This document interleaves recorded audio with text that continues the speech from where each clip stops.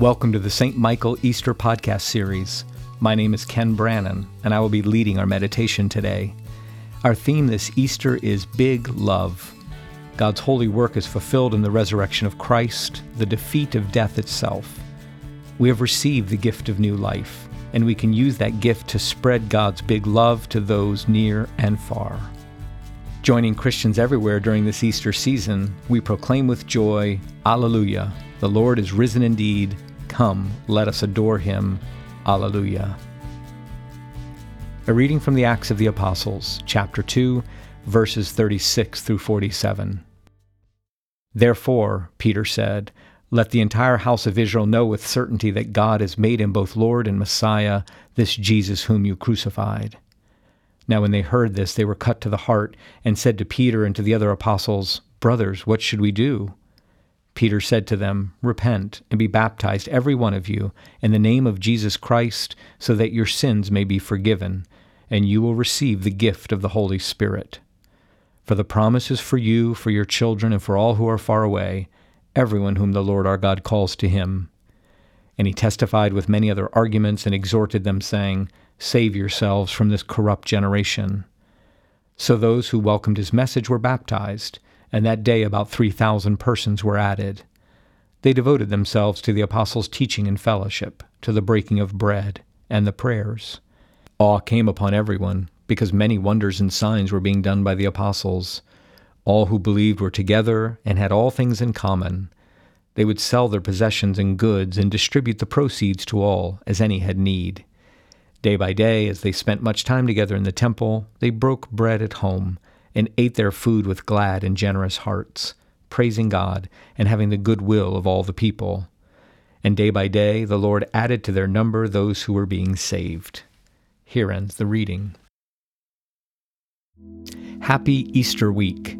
Our celebration of God's power in Jesus Christ has just begun. On Sunday we heard the dramatic story of the resurrection. This week we hear about all the ways this God event rippled out from the tomb. Once the apostles got over their fear, dread, and depression following the trauma of the crucifixion, and were filled with the power of the Holy Spirit, they began to share the good news of Christ with anyone who would listen. In today's lesson, Peter proclaims the good news in the very center of Jerusalem to the very people who had conspired against Jesus. Peter is not afraid of the consequences. He has been commissioned by his Lord and Savior to go and make disciples of all nations, baptizing them in the name of the Father, and of the Son, and of the Holy Spirit.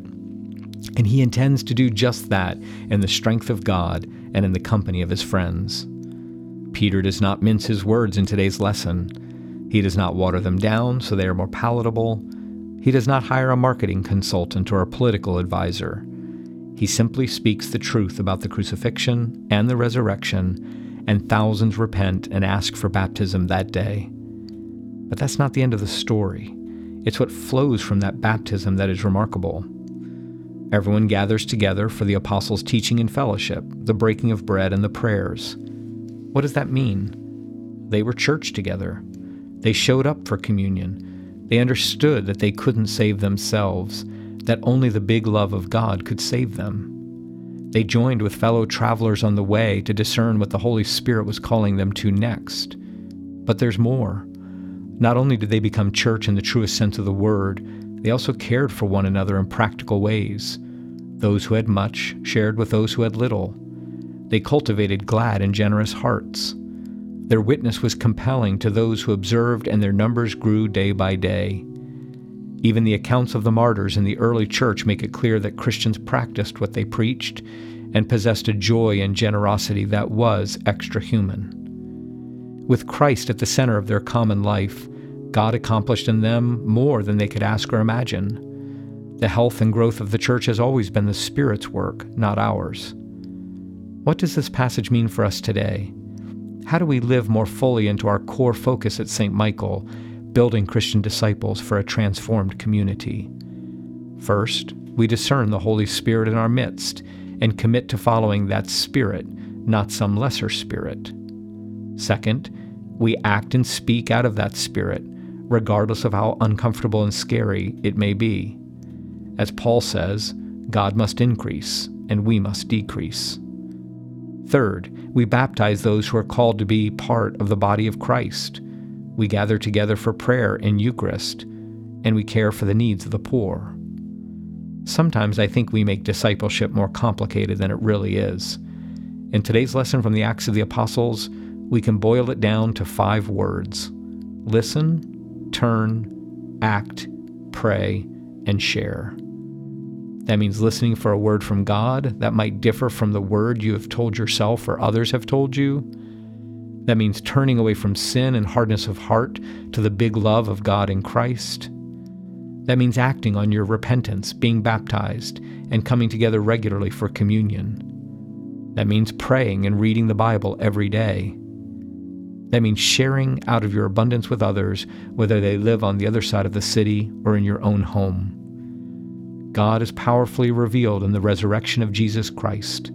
That message is as true today as it was thousands of years ago. Stick with that saving story and leave the outcome to God. Amen. Please join me as we continue with the Lord's Prayer. Our Father, who art in heaven, hallowed be thy name. Thy kingdom come, thy will be done, on earth as it is in heaven. Give us this day our daily bread, and forgive us our trespasses, as we forgive those who trespass against us. And lead us not into temptation, but deliver us from evil. For thine is the kingdom, and the power, and the glory, forever and ever. Amen. Let us pray. Almighty God, who through your only begotten Son, Jesus Christ, overcame death and opened to us the gate of everlasting life, grant that we who celebrate with joy the day of the Lord's resurrection may be raised from the death of sin by your life-giving Spirit. Through Jesus Christ our Lord, who lives and reigns with you in the Holy Spirit, one God, now and forever. Amen.